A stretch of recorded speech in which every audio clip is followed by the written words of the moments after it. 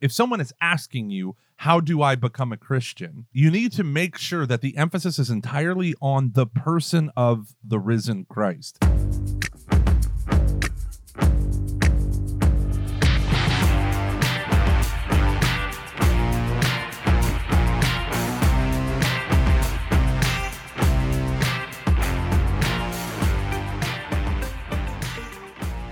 Welcome, ladies and gentlemen, to Every Knee Shall Bow, your weekly Catholic podcast on evangelization. My name is Mike Gormley, and I am joined, as always, by Dave, Eye of the Hurricane Van Vickle. How you doing, You Dave? stole that from an email. I did. Yeah. I did. Not even this email, but another email. You're right. Yeah. We've gotten some good ones. We've gotten some good ones for sure.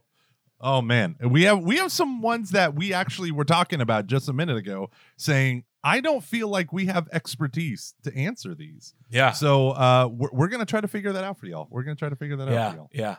Yeah. There was definitely a few that I was like, no, I think we should hold off until we get somebody on who can talk. Yeah, more. but they're great questions, Yeah. right? Oh, yeah. Like how to evangelize those who maybe have mental illness Right. or other issues. Like Right. it's stuff that they don't really teach you in the various manuals and approaches and of Christian evangelization. Speaking of those various manuals, send them. Yes. If you know of any, send them to us because I would love to read them.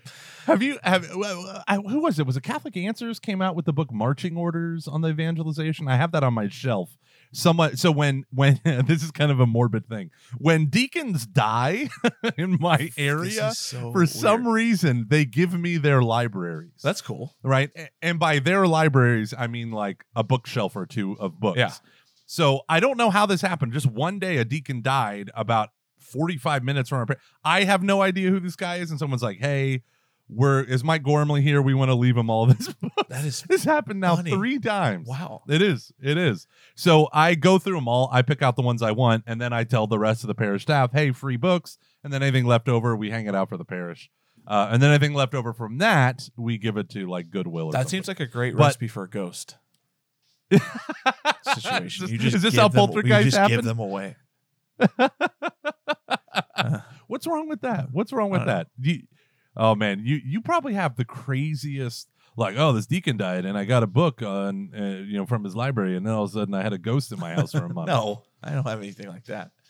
I mean, my life is crazy sometimes, but not very often like that. So, Dave, what's going on in your life? What are you doing? Anything fancy? No, I am going to do some outdoor talks in October. I'm pretty excited about here locally, and so it'd be good to get back with just get back working again, and seeing people and everything like that. That'll be good. But I'm really trying to keep my head down.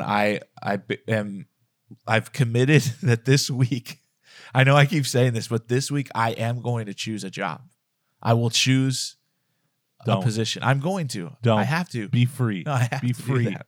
This isn't the Dead Poets Society. You can't just tell me that there's no rules for life or anything. Yeah. Rip out the first page of your books. I love that movie. Why? Why do you love that movie? What? Are you kidding me? Who do you love in that movie? I love Robin Williams. Why wouldn't I love Robin Williams? How dare you love him? He is like the epitome of the crazy liberal professor who says there are no rules, no anything like that. It's all from inside of you. It's all experiential. And then the kid ends up committing suicide. So shame on you. Shame on you. No, you take that back. He was funny. He had me quote, "Gather ye rosebuds while ye may." Oh, Captain, my captain. Okay, fair enough. No, I just love that movie. It just speaks to my heart because I'm a moody, overly emotional high school student trapped inside the body of a very handsome 38-year-old. This is getting out of hand. This is getting out of hand. Well, so I got some talking stuff coming up. I'm shocked and but not dismayed. In September, just last week, I went to Austin and did what is it? The Fullness of Truth Conference, St. Joseph and His Angels. How? Wait, how did they do that? They did at a local parish. You had to social distance and all that stuff, but they still held it. Wow. Yeah, we're in Texas, man. We're not in your repressive liberal states run by the Robin Williams of the world. Oh, that's funny. I'm licking every doorknob. I'm coughing Yeah. on every elderly person. It's beautiful. Christ is here. But no, I did one, and they asked me. It was really funny. They said, "What are your talk?" And I'm like, I don't know what to talk about with this topic. So I said, "Oh, I'll talk about Saint Joseph and his role in salvation history, and the whole House of David." So he said, "Give me a talk title." So I sent him 2 talk titles: Saint Joseph and the House of David, or Saint Joseph and salvation history. And I said, I'm kind of going back and forth. And they said, "Well, we love both titles." And I was like, "Awesome. Well, I'll just say and salvation history." And they said, "Great." Well, then I get the schedule, and the first speaker is the House of David. And I was like, oh no, I'm going to, what are we doing? So I kept asking him, I was like, what is he going to talk about? Because this is a Catholic priest, Father Ken. He does this stuff like it's his job, because it is, and his vocation. And so I got nervous. And then so they reach out and they're like, he's not doing like a big sweep of salvation history. He's just focusing on that specific time frame. And I'm like, okay. So I spent 90% of the time walking through salvation history, and I literally spent about 7 minutes on St. Joseph himself. So whoopsie. Well, that's cool. But I'm speaking at Texas A&M St. Mary's campus. I'm doing a thing in October there. Oh man, I've always wanted to speak there. I want to go there. Yeah, well, they're cheap. You hear me, Kevin? They're cheap. No, what does that mean? No, they're great. He's the guy that always books me. Oh. I'm like, can I have more money, please? No, okay. But no, it's been fascinating seeing how things are rolling out. I'm going up to rural. I think I'm going up to Nebraska to do what they call rural lead. It's their rural parishes, and I'm doing some stuff for them because once you get, this is what a lot of people don't understand. So much of what we call ministry and what we do as full-time employees or whatever can only happen in a suburban middle class to upper middle class parish. Right. Because once you step out of that, whether you're talking urban or small parish or lower income neighborhood or rural, you can't afford full-time lay people, let alone people with master's degrees and all that stuff. So there is a view that can get quite myopic in our world, but that's where I think the real role of diocese, especially in training, can come in, because my parish can afford to fly speakers in and do training weekends and stuff like that. Right. But you have, I remember I was talking with a guy up in the old Halifax, and he said, what you get paid to give your weekend is what some parishes will make in a month from donations from their family. Wow. He's like, so they can never, he's like, they live on $2 to $3 to $4 grand a month. And you're like, ugh. Wow. Ugh. Yeah. Well, it's interesting because America is, there aren't a lot of places that have like DREs and stuff like that. Like a lot of other countries. Oh yeah. In other countries. Yeah. Like that's kind of like unheard of. Actually, I know we got an email early on from a listener in the UK. Do you remember that priest? And he's like, it's just me. Yeah. There's nothing. Yeah. Wow. Yeah. That's it. But that's both an opportunity and a threat, Mm-hmm. So. Indeed. Okay, we actually have a question from my homeboy James. We're going to go through this today. I think it's a really good question that can kind of drive and steer the conversation, unlike the last 2 times me and you sat down together, where the person behind the steering wheel was a monkey. A monkey just turning this way and that. All right, here we go. James, question. I have a question that I wish I had answered to years ago. I was raised as a free Methodist / evangelical, non-denominational, charismatic hybrid. Awesome. That's a lot of, that's epic. But was drawn into the Catholic Church. Of course, why not? It's the only thing not on that list. The evangelism training I had received as a Protestant was to live a holy life and be ready to lead people through the sinner's prayer when they asked you why you were so different. While I did strive to live a holy life, nobody came to me asking for what I had. When I became a Catholic, I came to understand the necessity of the sacraments for salvation.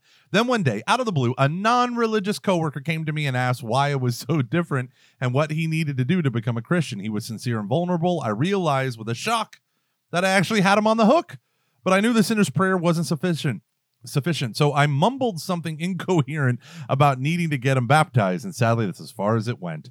In retrospect, I see how I failed to respond in a meaningful way to awakening the longing of his heart for the Father's love. I didn't know what else to do on a practical level, and ultimately I lost him. He ended up joining a local Protestant megachurch, and probably as a Freemason, and invited me to his baptism there, where the pastor used the words, "I baptize you in the name of Jesus Christ, in the glory of the Father and the Holy Spirit," which I'm pretty sure is invalid. I'm still torn up about this to this day. Actually, Dave, side note, we have to rebaptize a guy. We'll baptize him licitly because he was baptized at his non-denom with "we baptize you." So whoopsie. Geez, Yeah. Your podcast convicted me of the need to be more than passively evangelistic. I love that. That's awesome. Good. I'm putting more focus on building relationships within my various communities, praying for the Lord, yada, yada, yada.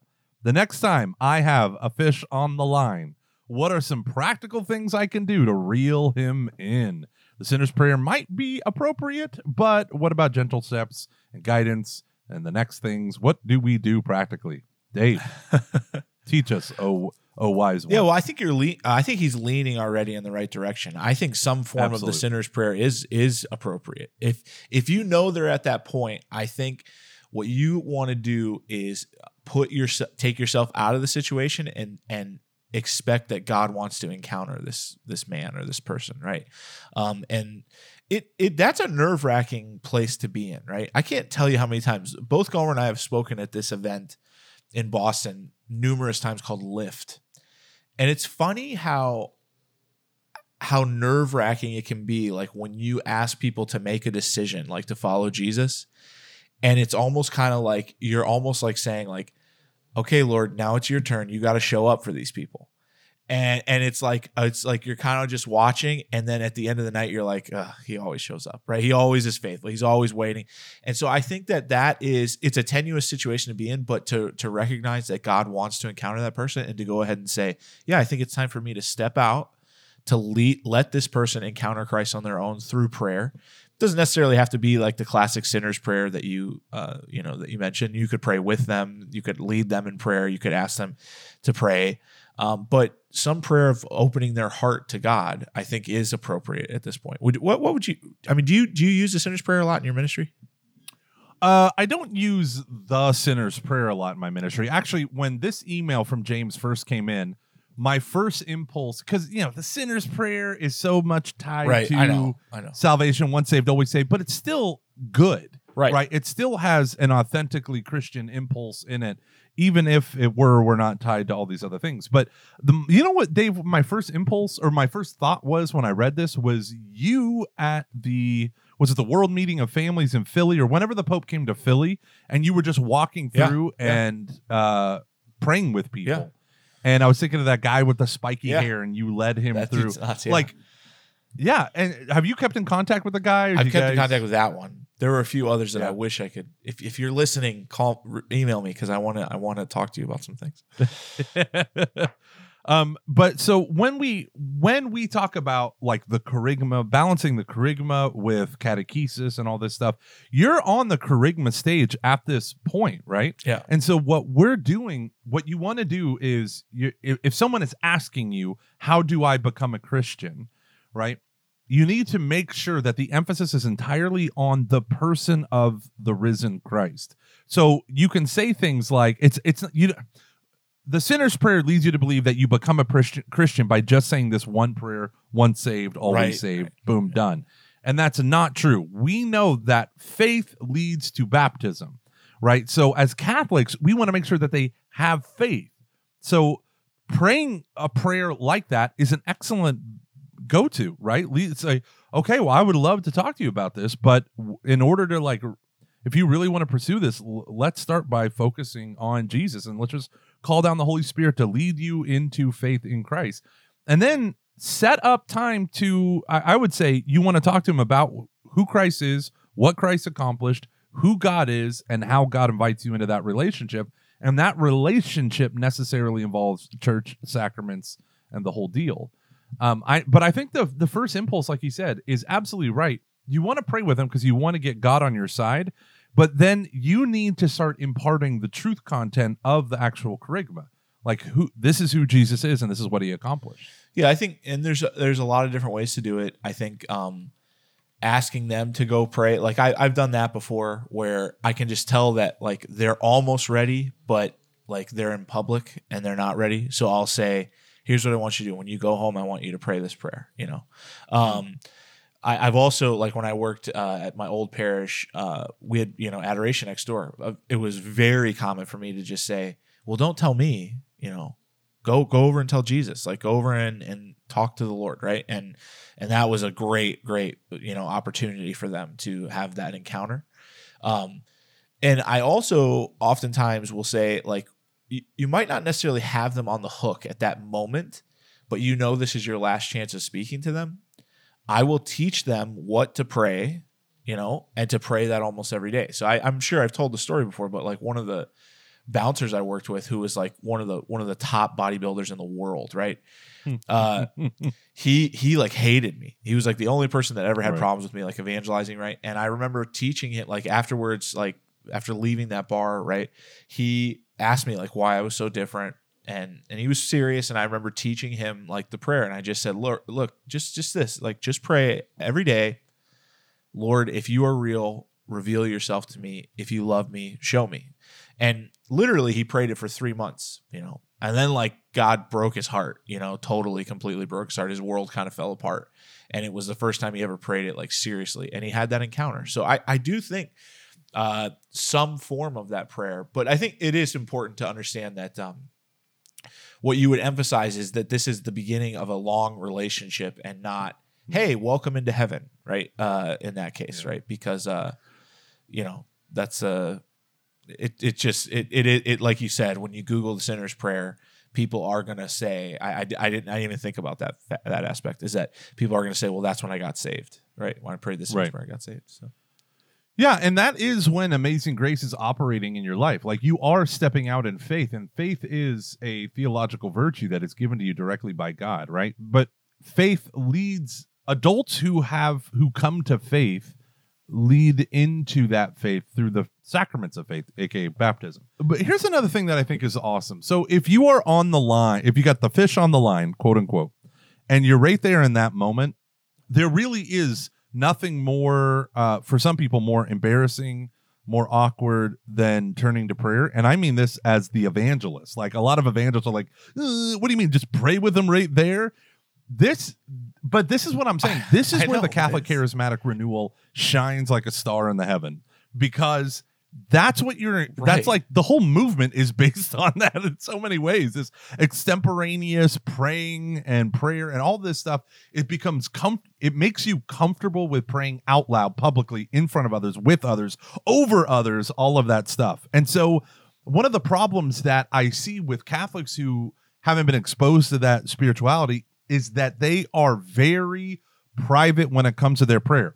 Obviously, you should have a personal, private, devotional prayer life, intimacy with the Lord, all that good stuff. But there comes a point where you are the intercessor. You are one who stands in the gap.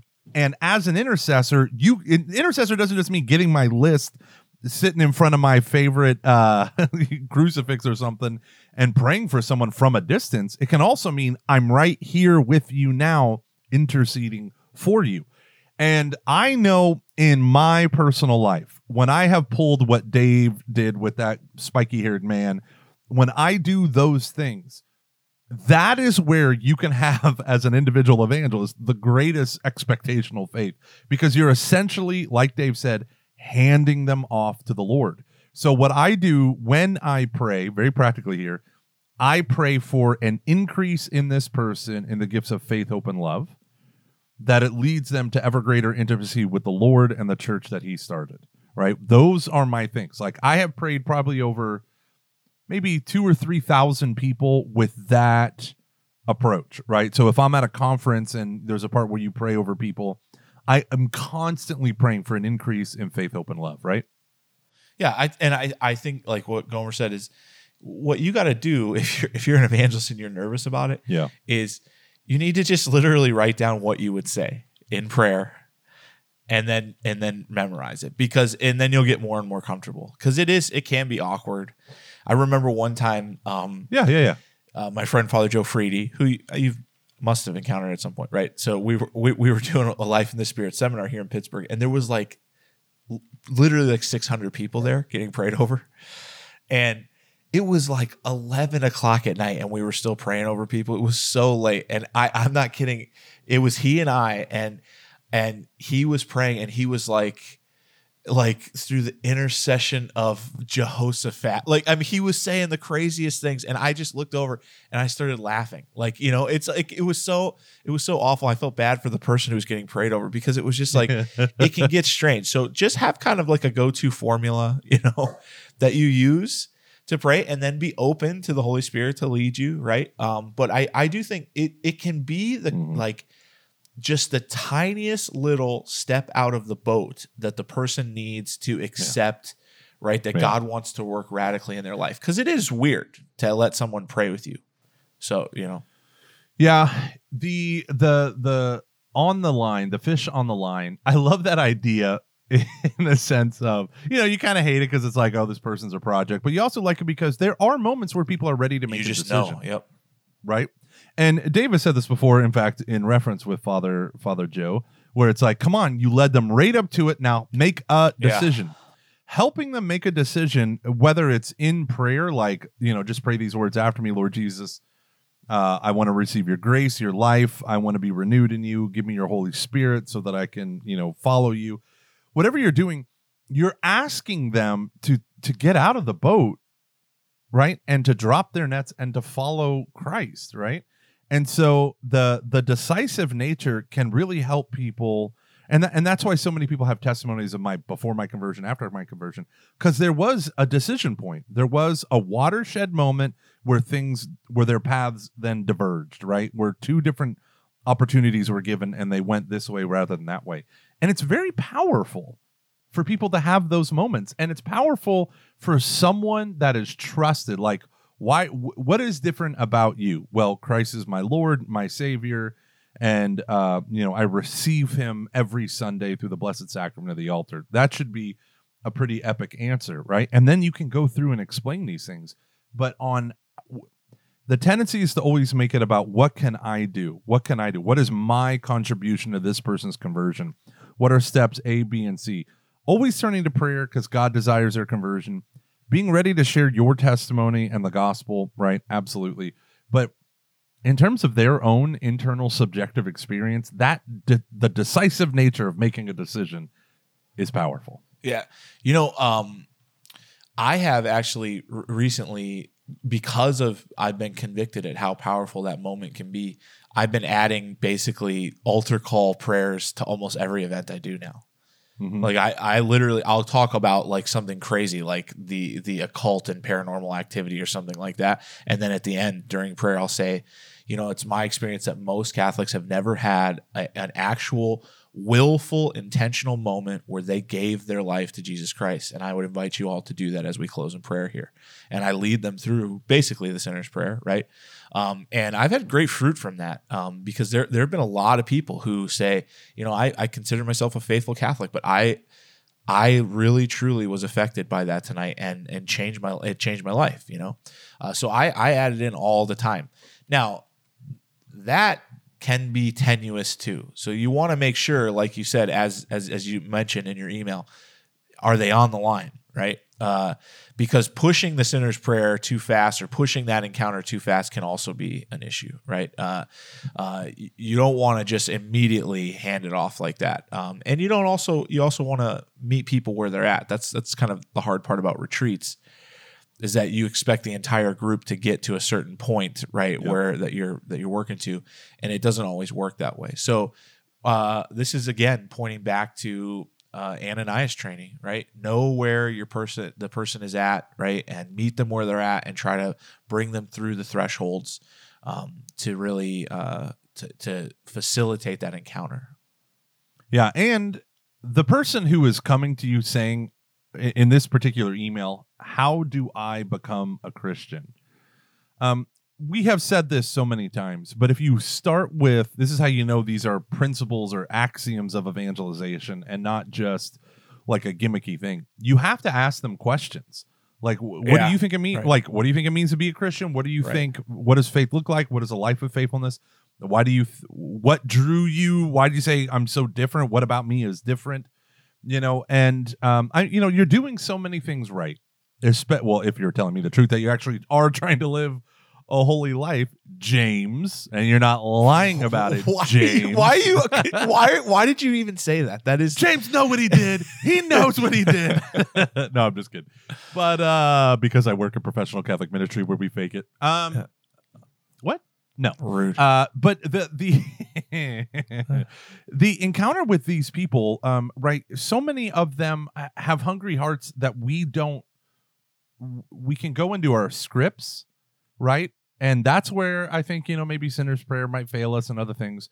But we have to also see what is the narrative that they're working off of, right? Like what do they understand and misunderstand about what it means to be a Christian? I think that's, starting with, why would you ask that? What things stood out, and then you can be able to custom tailor, like, oh yeah, well, I make it a priority to pray the rosary every day and go to daily mass, or, on Sunday liturgy, blah, blah, blah. And that can draw them in. If they see a correlation between your practice, the theology, and what they see that's different about you, then you can dive deeper specifically in those areas rather than being like all general fuzziness about it. Yeah. Yeah. Those are great, just general practical rules for all evangelization. But, James, you're in the right place. You were right there. And I totally get what you're saying, that you were just kind of like thinking, no, that's not enough, right? The sinner's prayer is not enough, because you had that bias, right? And I understand that. I totally get it. And I've made that mistake before on many occasions.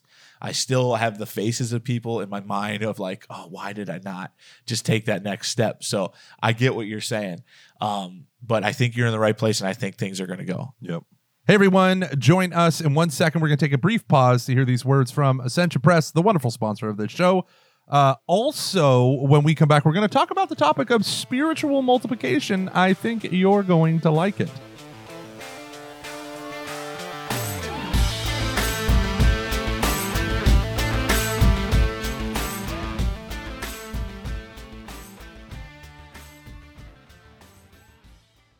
Imagine this. You're walking down the street and a Christian at a table with a bunch of pamphlets asks you, "Have you been saved?" What would you do? Would you know how to respond? Hi, I'm Dr. Andrew Swafford, and I'm co-presenter along with Jeff Cavins in Ascension's new Great Adventure Bible study, Romans, the Gospel of Salvation. In this study, we teach you the biblical foundations for the Catholic teaching on salvation, how to explain salvation quickly and easily to non-Christians, what St. Paul really meant by works not leading to salvation, and how we can enter more deeply into Christ. Paul's letter to the Romans has been at the center of reflection, conversion, and controversy from the very beginning, and it's widely considered his greatest work. I invite you to start a small group in your home or parish and embark on this great adventure. Romans, the Gospel of Salvation. To order, visit ascensionpress.com. Now, Gomer, I'm pulling a wild card on you here. Oh, no. I want to ask your opinion on something, because I feel like we covered that pretty well. Yeah. I mean, comprehensively. Okay. So the phrase spiritual multiplication has caused me some consternation lately. Okay. Okay. All right. A phrase made popular by Focus and its outreach ministries. Is it? Okay. Is that okay? Yeah. So I'm glad you said that. Okay. So I have had some conversations recently, okay, where it seems like spiritual multiplication is the end game. Does that, okay, have you had this frustration where it seems like evangelization becomes a multi-level marketing company? that you have right, that you have a process, mm-hmm. and you just continually do that process over and over again. Okay. See, here's my worry about it. Okay. Let me. Can you explain spiritual multiplication for the crowd? Well, I'll try, but you okay. So maybe I can. You convert 2 people. If you convert 2 people every year. And those people convert 2 people, and those people convert 2 people. After like 13 years, you'll have converted over 1 million people, all sum total. After 30 years, you'll have, or maybe 27 years, you'll have converted the entire world, right? So it's this notion of you're just multiplying every year, just 2 people, and those people convert 2 people. as opposed to in the famous example is juxtaposed with a super evangelizer who converts 1 million people every year, but never teaches them how to evangelize others. Right. So it's like a static 1 million, 2 million, 3 million. You'll be surpassed in 13 years or whatever the number is. And then, you'll have converted 30 million people at the end of 30 years. Whereas if everyone embodies this notion of spiritual multiplication, they'll have converted the whole world. Okay. So everything you said, I love. Everything you just said, I love. That I have no issue with that, okay?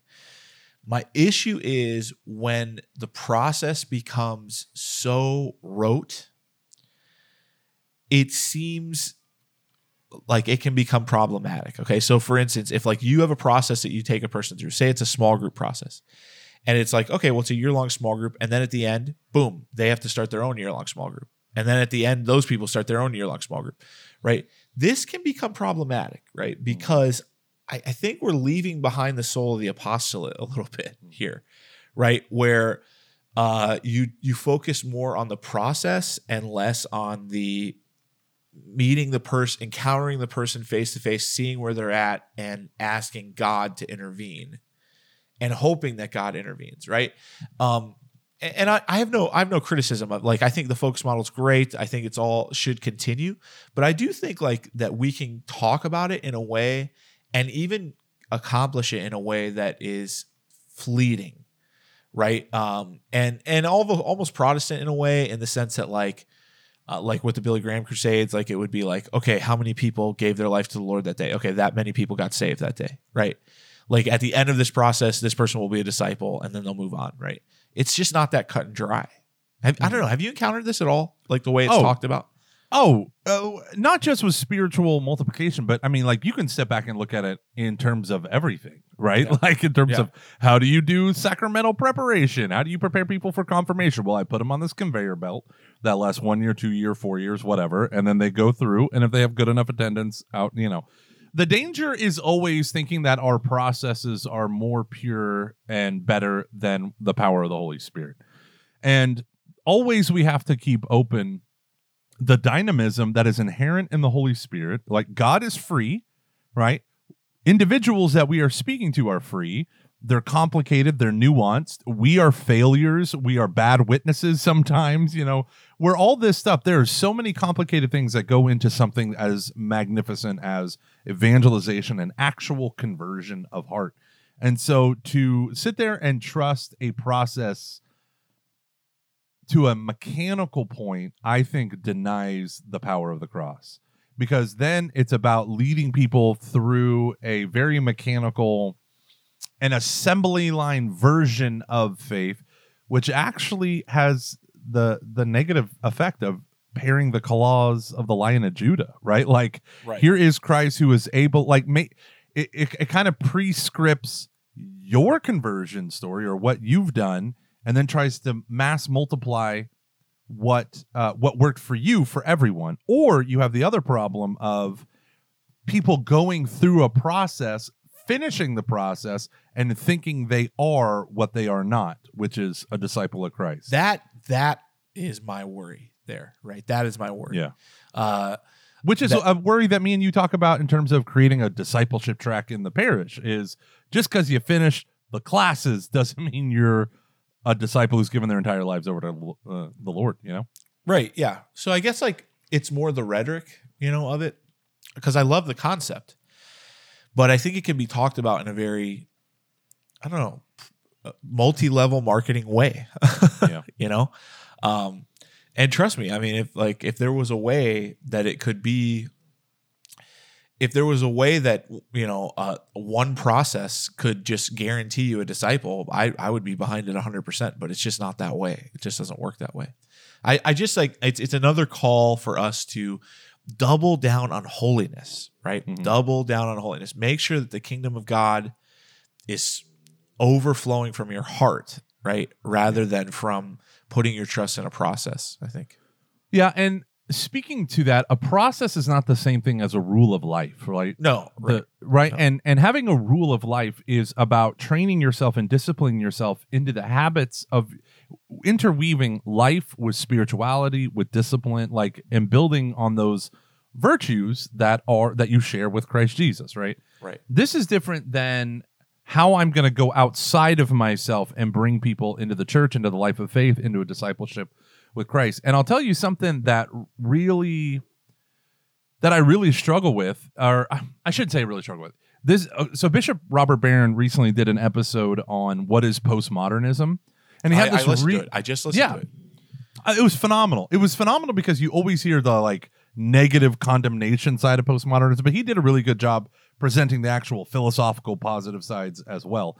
But one of the things that he used was Tillich's understanding of dynamism and formalism. Formalism is like, this is the structure. Dynamism is there is no structure. It's a movement. It's change. It's evolution and all that stuff. And sometimes revolution. And I think those two tensions are always important in the spiritual life. I'm right now doing this huge overhaul of youth ministry. And part of the things I've seen of Christians in general, Catholics in particular, who are falling away and deconstructing their discipleship, right? You've heard about all this stuff, like a Christian artist, deconstructs it.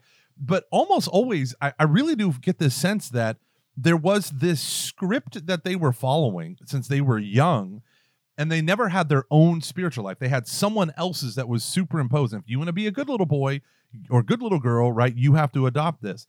But then what happens is they get in contact with the wider world, and it doesn't fit them anymore. It's like wearing your parents' clothes when you're a little child, right? And then you go outside the home and no one thinks it's cute. You look like a crazy person.